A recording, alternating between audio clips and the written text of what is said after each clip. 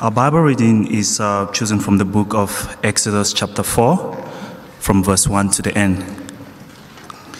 Then Moses answered, "Behold, they will not believe me or listen to my voice, for they will say, 'The Lord did not appear to you.' The Lord said to him, 'What is that in your hand?' He said, 'A staff.' And he said, 'Throw it on the ground.' So he threw it on the ground, and it became a serpent, and Moses ran from it. But the Lord said to Moses, 'Put out your hand and catch it by the tail.' So he put out his hand and caught it, and it became a staff in his hand, that they may believe that the Lord, the God of their fathers, the God of Abraham, the God of Isaac, and the God of Jacob has appeared to you." Again the Lord said to him, "Put your hand inside your cloak." And he put his hand inside his cloak, and when he took it out, behold, his hand was leprous like snow. Then God said, "Put your hand back inside your cloak." So he put his hand back inside his cloak, and when he took it out, behold, it was restored like the rest of his flesh. "If they will not believe you," God said, "or listen to the first sign, they may believe the latter sign. If they will not believe even these two signs or listen to your voice, you shall take some water from the Nile and pour it on the dry ground, and the water that you shall take from the Nile will become blood on the dry ground." But Moses said to the Lord, "Oh, my Lord, I am not eloquent, either in the past or since you have spoken to your servant, but I am slow of speech and of tongue." Then the Lord said to him, "Who has made man's mouth? Who makes him mute or deaf or seeing or blind? Is it not I, the Lord? Now therefore go, and I will be with your mouth and teach you what you shall speak." But he said, "Oh, my Lord, please send someone else." Then the anger of the Lord was kindled against Moses, and he said, "Is there not Aaron, your brother, the Levite? I know that he can speak well. Behold, he is coming out to meet you. And when he sees you, he will be glad in his heart. You shall speak to him and put the words in his mouth, and I will be with your mouth and with his mouth, and will teach you both what to do. He shall speak for you to the people, and he shall be your mouth, and you shall be as God to him. And take in your hand this staff with which you shall do the signs." Moses went back to Jethro, his father-in-law, and said to him, "Please let me go back to my brothers in Egypt to see whether they are still alive." And Jethro said to Moses, "Go in peace." And the Lord said to Moses in Midian, "Go back to Egypt, for all the men who were seeking your life are dead." So Moses took his wife and his sons and put them on a donkey and went back to the land of Egypt. And Moses took the staff of God in his hand. And the Lord said to Moses, "When you go back to Egypt, see that you do before Pharaoh all the miracles that I have put in your power. But I will harden his heart so that he will not let the people go. Then you shall say to Pharaoh, 'Thus says the Lord, Israel is my firstborn son. And I say to you, let my son go that they may serve me. If you refuse to let him go, behold, I will kill your firstborn son.' At the lodging place on the way, the Lord met him and sought to put him to death. Then Zipporah took a flint and cut off her son's foreskin and touched Moses' feet with it and said, 'Surely you are a bridegroom of blood to me.' So he let him alone. It was then that she said, 'A bridegroom of blood,' because of the circumcision. The Lord said to Aaron, 'Go into the wilderness to meet Moses.' So he went and met him at the mountain of God and kissed him.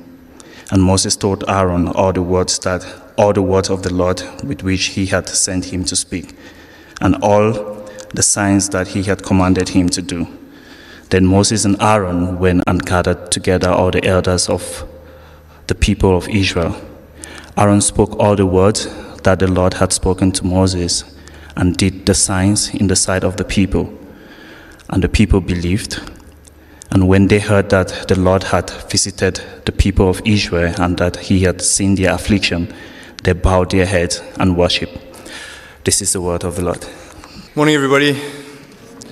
Thank you very much to Calvin, who represents the Phoenix View, the Waterfall View Life Group, and to Pam, who represents the Phoenix View Life Group. Both groups, I'm told, lay claim to greatest life group in all the world. So Tebza, if you're listening, if you're out there, I don't think you need to stand for that. Both laying claim to your title. If you live in that area and you're not yet a member of the life group, please just grab Calvin, grab Pam after the service and chat to them about how you might get involved. Folks, I need to appeal to you all. Please do not encourage Kate in her idolatry. So straight after this service, we're going to have a prayer vigil. It's going to last a week. That's what it's going to take to exorcise Chelsea from her heart. I'm just kidding, Kate. We rejoice with those who rejoice. Folks, we're going to allow Charles Spurgeon to lead us in a word of prayer, and then we will come to God's word. So won't you pray with me? Father, as always, we come to you mindful of the fact that we have nothing but dependence. We bring nothing but our dependence on you, our need for you. And so we ask that you will bring us to yourself in the Lord Jesus Christ. We will not look outside of you, Lord Jesus, for anything, for everything is in you. Our sin is pardoned. Our sinful nature is subdued. We have a perfect righteousness. We have an immortal life. We have a sure hope. We have an immovable foundation. Why should we look beyond you? O Savior, this morning we pray that you will reveal yourself anew. Teach us a little more. Help us to go a little deeper into the divine mysteries. May we grip you and grasp you. May we suck out of you the nutriment for our spirits. May we be in you as a branch is in the stem. And then, Lord, may we leave here and bear fruit from you. Without you, we can do nothing. Amen. What does it take to believe? What does it take to trust in the Lord? And how's it going? How is your faith? Do you have faith? How would you know? How would you measure? These are some of the questions thrown out by today's passage of Scripture. It's a passage all about faith. It starts in unbelief and it ends in belief. And the whole chapter is concerned with the question of how we move from one to the other. So we're going to go on the journey. When you think of Moses, you probably think mighty man of faith, and you would be right. But isn't it refreshing and reassuring to see that that's not how it started, and that it wasn't easy, and that failure is a recurring theme? It's reassuring because if we're honest, that's our life of faith. So how does Moses start out? Chapter 4, verse 1. Moses answered, "What if they do not believe me or listen to me and say, 'The Lord did not appear to you'?" Here's Moses in conversation with God at the burning bush. You'll remember from last week. God wants him to go and confront Pharaoh, but he must start by confronting the elders of Israel. And as you can imagine, Moses isn't all that excited about either proposition. He says, "What if the elders of Israel don't believe me?" As the story unfolds, we begin to realize that this story is not only about Israel's faith, it's actually about the faith of Moses himself. But the Lord is gracious and patient, and he offers Moses 3 signs to bolster his faith. 3 signs. The signs are not arbitrary. They're not just random acts of power, random demonstrations of God's power. If they were, why would there need to be 3? Surely, if the point was God is powerful, 1 sign would be enough. And why these specific signs? God could have chosen anything to demonstrate his power. But remember, a sign, by its very nature, has to point to some reality. So what are these particular signs pointing to? Let's have a look. Exodus 4 verse 2. The Lord said to Moses, "What is that in your hand?" "A staff," he replied. The Lord said, "Throw it on the ground." Moses threw it on the ground. It became a snake, and he ran from it. And then the Lord said to him, "Reach out your hand, take it by the tail." So Moses reached out, took hold of the snake, and it turned back into a staff in his hand. By asking that opening question, what is in your hand? The Lord focuses our attention, Moses' attention, on the staff. The staff is a symbol of authority. The staff becomes a snake who exercises authority over Moses. Moses has to flee from the snake's presence. In this scene, we're seeing the whole history of the relationship between Moses and Pharaoh playing out before our eyes. And in fact, we're seeing before that the relationship between Adam and the serpent playing out before our eyes. Remember, Adam submitted to the serpent and had to flee the garden. Pharaoh is the serpent-like figure who chased Moses out of Egypt. But the Lord says, "Reach out your hand and take it by the tail." Moses obeys, and the snake hardens back into a staff. The authority returns to Moses. The sign is showing Moses that Pharaoh's heart will harden, but the Lord will use his defiance to hand the authority back to Moses. The sign is saying to Moses, you can have faith in the Lord, because he will give you the victory over the serpent. Second sign, verse 6. Then the Lord said, "Put your hand inside your cloak." So Moses put his hand inside his cloak, and when he took it out, the skin was leprous. It had become as white as snow. "Now put your hand back into your cloak," he said. Moses put his hand back into his cloak, and when he took it out, it was restored, like the rest of his flesh. In the history of Israel, leprosy was a symbol of uncleanness that resulted in exclusion, alienation, exile. During the period of the tabernacle, when Israel was on the move in the wilderness, if you had leprosy, you had to go outside the camp.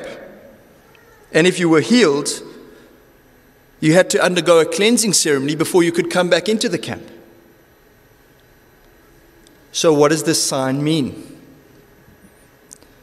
It's not all that clear in the translation, but Moses actually places his hand on his heart. And when he brings it out, it's white with leprosy. Then he places it back on his heart, and it comes out again clean. Moses is enacting a purification of the heart. The Lord will cleanse Israel. The Lord will deal with whatever it is that is keeping Israel from entering into the promised land. The Lord will deal with Israel's alienation. The second sign points to the end of exile for God's people. Third sign, verse 9. But if they do not believe these two signs or listen to you, take some water from the Nile, pour it on the dry ground. The water you take from the river will become blood on the ground. Centuries after the Exodus, Egypt would become known as the breadbasket of the entire Roman Empire. So even in ancient Egypt, even in the ancient world, Egypt was known as an agricultural powerhouse. The interesting thing is that Egyptian farming was not watered by local rainfall. We know this from primary school geography. It's a dry place. It's a desert land. It was watered by irrigation from the Nile River. The Nile was the source of all this bounty. The Nile also had an important religious function. Ordinary Egyptians would go into the Nile to purify themselves from any offense which they might have caused the gods. So in the Egyptian worldview, the Nile was a symbol, a great symbol of life and purity. But the Lord had a different perspective. Why? So Egyptians saw life and purity. The Lord saw something else. Think back to Moses' childhood. The Nile had been an instrument of state-sponsored murder. All those Hebrew baby boys cast away, left to drown in the Nile. So when the Lord looked at the Nile, he didn't see life and purity. He saw death and evil. When Moses poured water from the Nile on the ground, it would cry out for justice like the blood of Abel. It was a cry that the Lord has seen. He has seen. He will expose the secrets of the Nile, and he will bring justice. The first three signs: the serpent, defeat of the tyrant; leprosy, end of exile; blood of the Nile, final justice. Three signs showing that the Lord would defeat the tyrant, end the exile, usher in final justice. Three signs that the Lord should be trusted. The Lord should be trusted. Before we get to the fourth sign, the unofficial sign, we read this in verse 21. Have a look there. Verse 21, the Lord said to Moses, when you return to Egypt, see that you perform before Pharaoh all the wonders I have given you the power to do. But I will harden his heart, and he will not let the people go. Then say to Pharaoh, this is what the Lord says, Israel is my firstborn son. And I told you, let my son go so that he may worship me, but you refused to let him go, so I will kill your firstborn son. I point to this passage because it's right at the heart of the meaning of the Exodus story. Just like Exodus 15, if you want some homework. This passage, Exodus 15, are good places to go if you want to get the heartbeat of the Exodus story. This passage teaches us that God wants a people for himself. He wants a people for himself, but not just a people. He wants a family. He wants a firstborn son who can inherit everything he has to offer, all that he is and all that he has. But his firstborn son is in slavery. Pharaoh is oppressing God's firstborn. He will not let him go. In the end, by the principle of proportional retribution, proportional justice, it will cost Pharaoh his own firstborn son. All of that is by way of preamble to lead us into the fourth sign. Look at verse 22. Then say to Pharaoh, this is what the Lord says, Israel is my firstborn son, and I told you, let my son go so that he may worship me, but you refused to let him go, so I will kill your firstborn son. At a lodging place on the way, the Lord met Moses and was about to kill him. But Zipporah took out a flint knife, cut off her son's foreskin, touched Moses' feet with it, and said, surely you are a bridegroom of blood to me. So the Lord let him alone. At that time, she said, bridegroom of blood, referring to circumcision. I don't know about you, but that's got to be one of the most confusing passages in all of the Bible. Right? God says to Moses, go and redeem my people. And then he prepares him. He equips him with three signs to show him exactly what it's all about. And as Moses is finally now plucked up the courage in trust and obedience, and he's on his way to Egypt, God comes to kill him. What on earth is going on? How do we make sense of that? We have to read it in context. The immediate context is the death of the firstborn for the freedom of Israel. God has drawn a sharp line between the firstborn of Israel and the firstborn of Egypt. On the one side is life and freedom, on the other side is death and judgment. That's the immediate context. The wider context is that Moses was in Adam. In the garden, Adam had aligned himself with the snake. He had submitted to the snake. And so he had to flee the garden of the Lord's presence. After Adam, humanity was condemned to live in exile under the curse and then die. And yet, God in his mercy makes a covenant of life and blessing with Abraham. It was a free promise of life and blessing, and so it was a covenant of grace. The sign of that covenant, the covenant of life and blessing, the covenant of grace, the sign of that covenant was circumcision. Every male in the covenant community was to be circumcised 8 days old. Moses' firstborn son Gershom was not circumcised. Moses was treating him like any Egyptian father would treat his Egyptian son, as if the family was outside of the covenant of grace, as if they still lived under the curse of judgment and death. By this failure of trust and obedience, Moses was choosing death for himself and his family. And so, in desperation, his wife Zipporah, another female hero in the story, circumcises the boy, rubs the blood on Moses' legs in a declaration of obedience and trust to protect the family from judgment and death. So what do we do with this very strange story now that we have that background? We have to see it as a foretaste of the Passover. Moses, once again, Moses is Israel reduced to one. The fourth sign, the blood on the frame of Moses, is a sign of grace for God's people. It's a sign that they are also under the judgment of death, and that they only escape that judgment by grace and a blood sacrifice. I hope by now you can see where this is headed. Then some of the scribes and Pharisees told Jesus, "Teacher, we want a sign from you."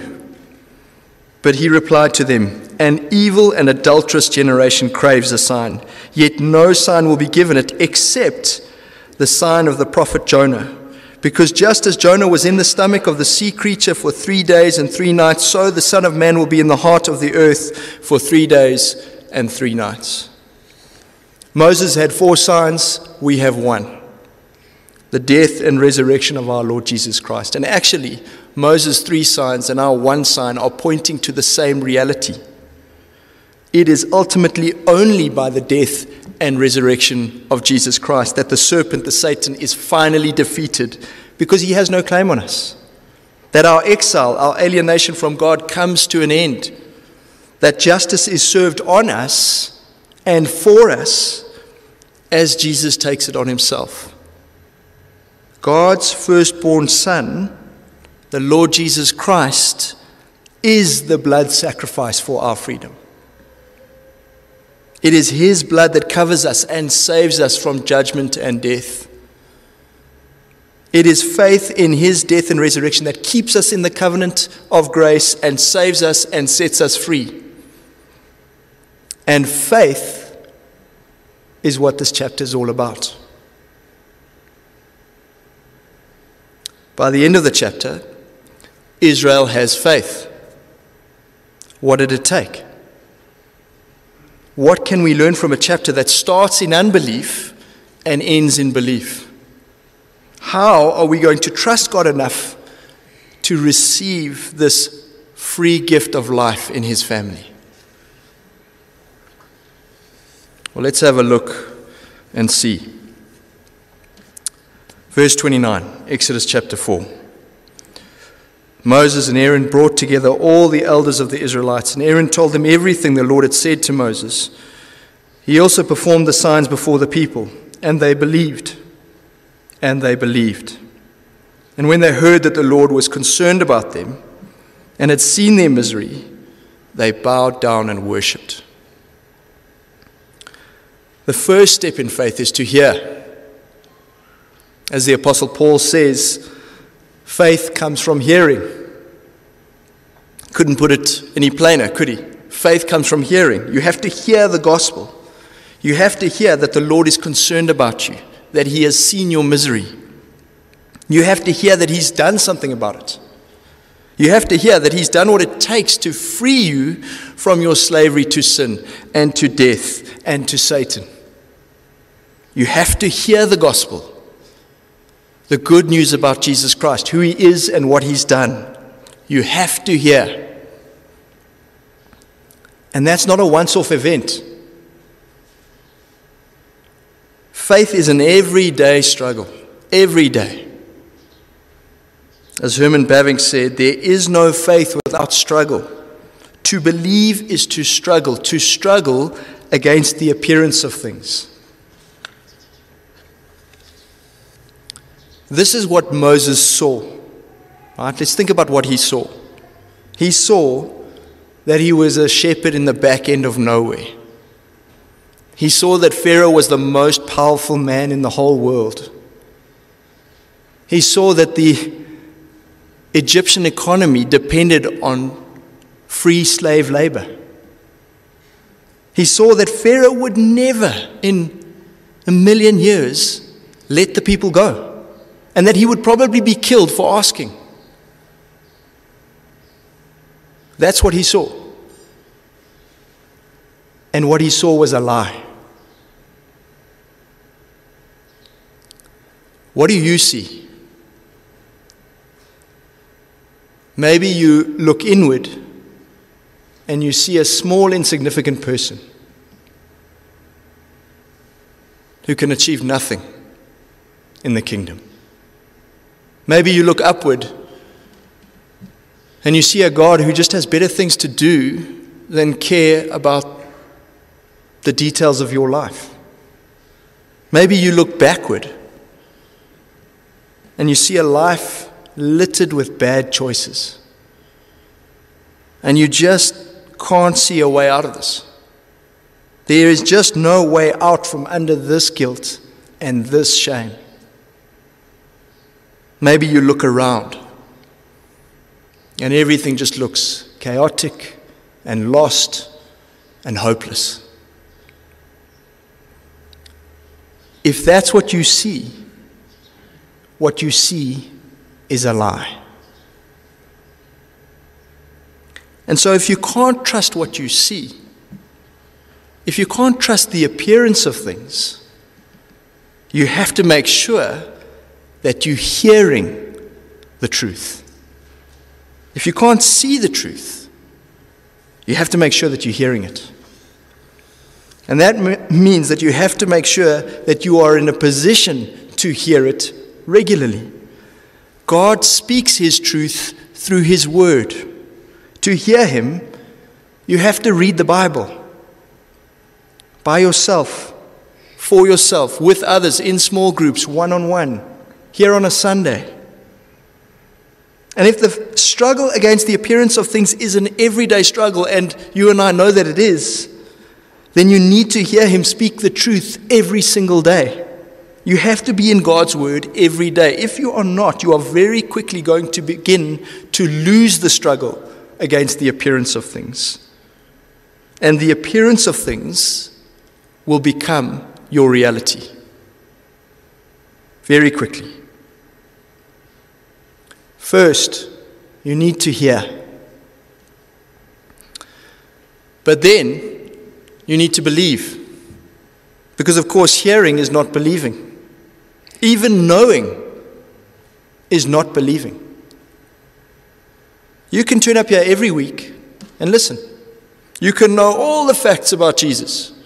You can know all the minute Levitical details about every Old Testament festival.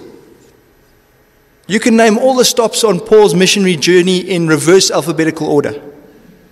You can know all the arguments for premillennial dispensationalism. You can know all of that, but none of that is the same as what the Bible calls belief. To know is just not enough. The Bible says that even the demons know. Demons are more theologically orthodox than you and I will ever be.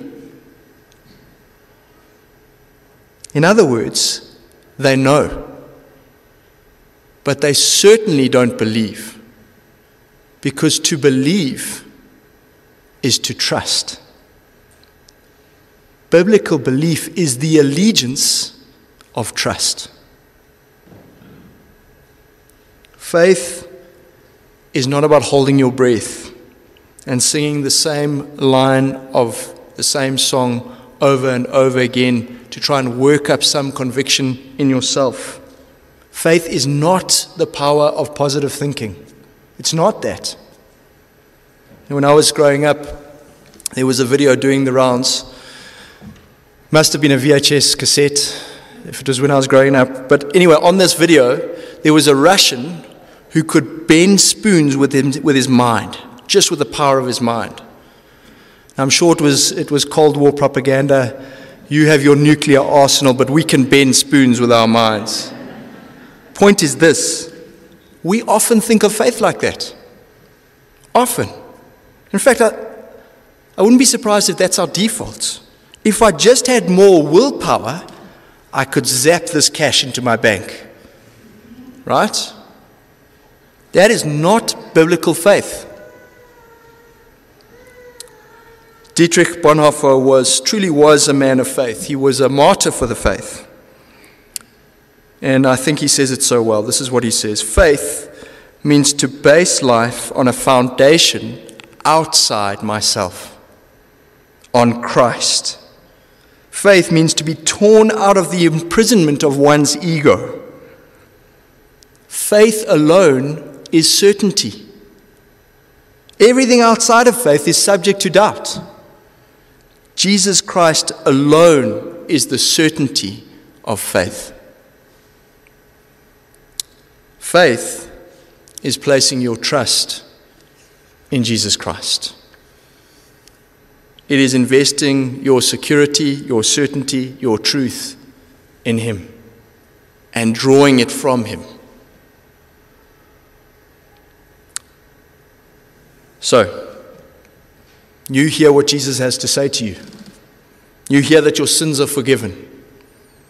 You hear the promise of freedom and life to the full, the abundant life. That's what He promises you. You hear it. You hear the invitation to come to Him and lay your burdens down and rest in Him.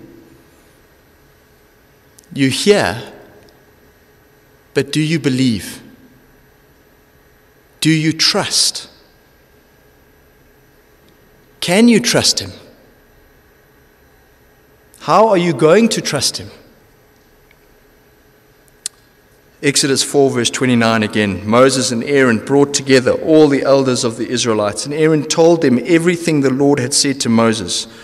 He also performed signs before the people, and they believed. Moses and Israel were given 3 signs to verify what the Lord was saying.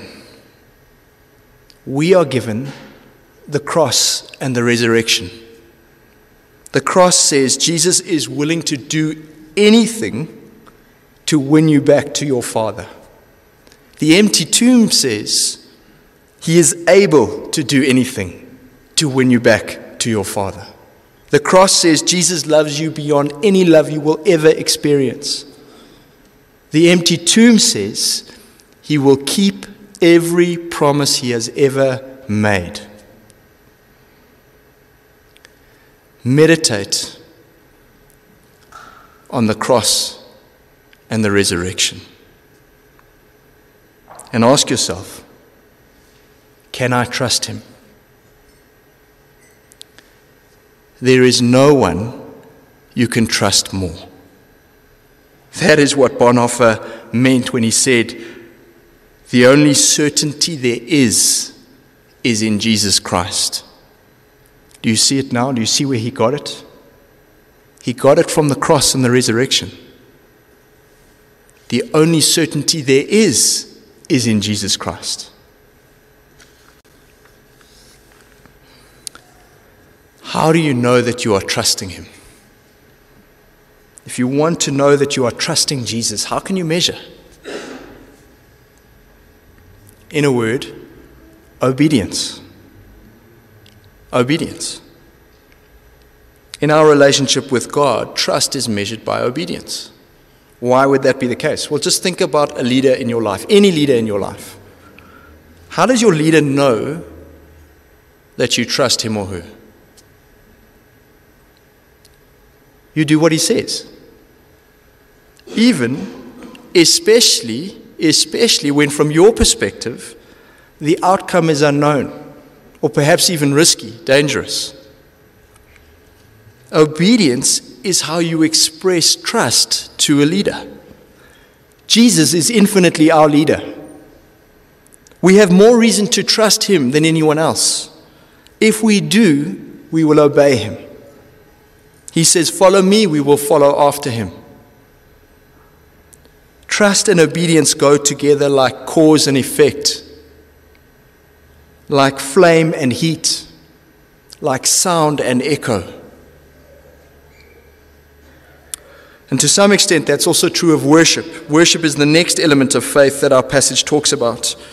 And it follows on from the previous elements. So again, Exodus 4, verse 30, "And Aaron told them everything that the Lord had said to Moses. He also performed the signs before the people, and they believed. And when they heard that the Lord was concerned about them and had seen their misery, they bowed down and worshipped." Faith comes from hearing. Genuine faith expresses itself in obedience. If you hear and you know and you trust and you obey, you will worship. Worship will flow out of you spontaneously. You cannot experience someone so beautiful, so compelling, so kind and compassionate, so pure and generous. You cannot experience God and not celebrate his goodness. That's what worship is. It is rejoicing in the godness of God. It is simply saying in thought, in word, and in deed, "I treasure you above all else, because there is nothing in my life worth more to me than you." That's worship. And true worship is where the stream of faith breaks out into the ocean.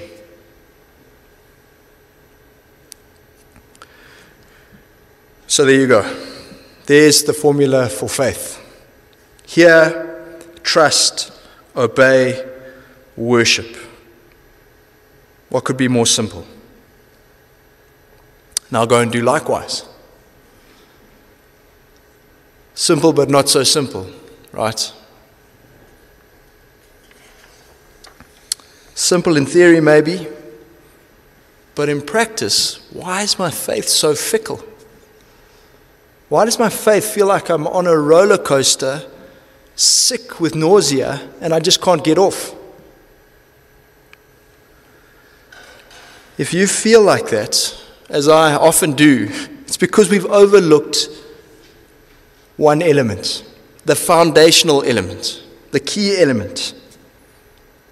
Moses was struggling to trust, struggling to obey, shifting in his shoes, looking for loopholes, 50 justifications as to why it makes sense not to obey. Sound familiar? And then verse 11. The Lord said to him, "Who gave human beings their mouths? Who makes them deaf or mute? Who gives them sight or makes them blind? Is it not I, the Lord?" If we don't place the Lord at the very center, then faith is nothing but a formula. And my friends, it's not a formula for success. Faith, by its very nature, is a posture of utter dependence on the grace of God from start to finish.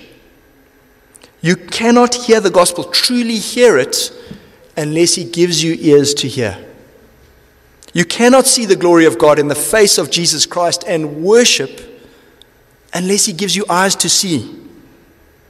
Trust and obedience are impossible. Our hearts are hard and rebellious, like Pharaoh, unless he softens our hearts. Faith is the beggar invited to the banquet, who does nothing but hold out his bowl to accept the invitation. That's what you and I contribute to the heavenly feast. Luther said, "Faith is the eye that looks to him, the hand that receives the free gift, the mouth that drinks the living water? Who is it that gives the eye and the hand and the mouth? Is it not I, says the Lord? Friends, in the life of faith, we do nothing, achieve nothing, hear nothing, believe nothing without the gracious, enabling power and presence of the Holy Spirit. And so, prayer has to be the final element of faith. I mentioned it last, but in the life of faith, it should come first. Because the life of faith, as we've been saying, from first to last, is the life of dependence on God, and nothing expresses our dependence on God like prayer. If you want to measure your faith, look at your prayer life, your private prayer life. And then throw yourself on the mercy of the one who gives us all things, including the gift of faith. This then is the life of faith. Hear, trust, obey, worship, and pray. Let's do that now. Please will you join me as we pray. Gracious Heavenly Father, we thank you for the Lord Jesus Christ. Thank you that in him we have the one sign that we need to believe. Thank you that he is everything we are not, that his trust in you was perfect, that it always, without exception, expressed itself in loving obedience, that his trust never faltered, even in the face of the cross. Father, keep us from placing faith in our faith. Keep our faith in him and in him alone. Lord, we remember, we acknowledge this morning, he alone is the faithful one. Father, in the Spirit of Christ, give us ears to hear, eyes to see, hands and feet to live out the life of faith. Help us to hear, trust, obey, and worship. Make us into a people of faith. And we thank you for this gift of prayer, this gift of access to you that is only ours in the Lord Jesus Christ, that he alone could win for us. Help us to prayerfully depend on you in everything, Lord. Help us to be constant and fervent in prayer as we seek to live this life of faith. In Jesus' name we pray. Amen. Friends, as always, if you need prayer, please just stay in your seats. Can I ask you, or can I encourage you to keep faithful and obedient in your giving? Christchurch Midrand depends entirely on the graciousness of God working in and through his people to support us with your offerings. So please do bear that in mind, and all the usual avenues for giving are available, but please do not grow weary of doing good in that regard. This church exists on the giving of its people. That is the reality. Don't forget your social distancing as you leave. Let's love each other in that way. God bless you. We'll be back in Exodus next week, God willing. Take care.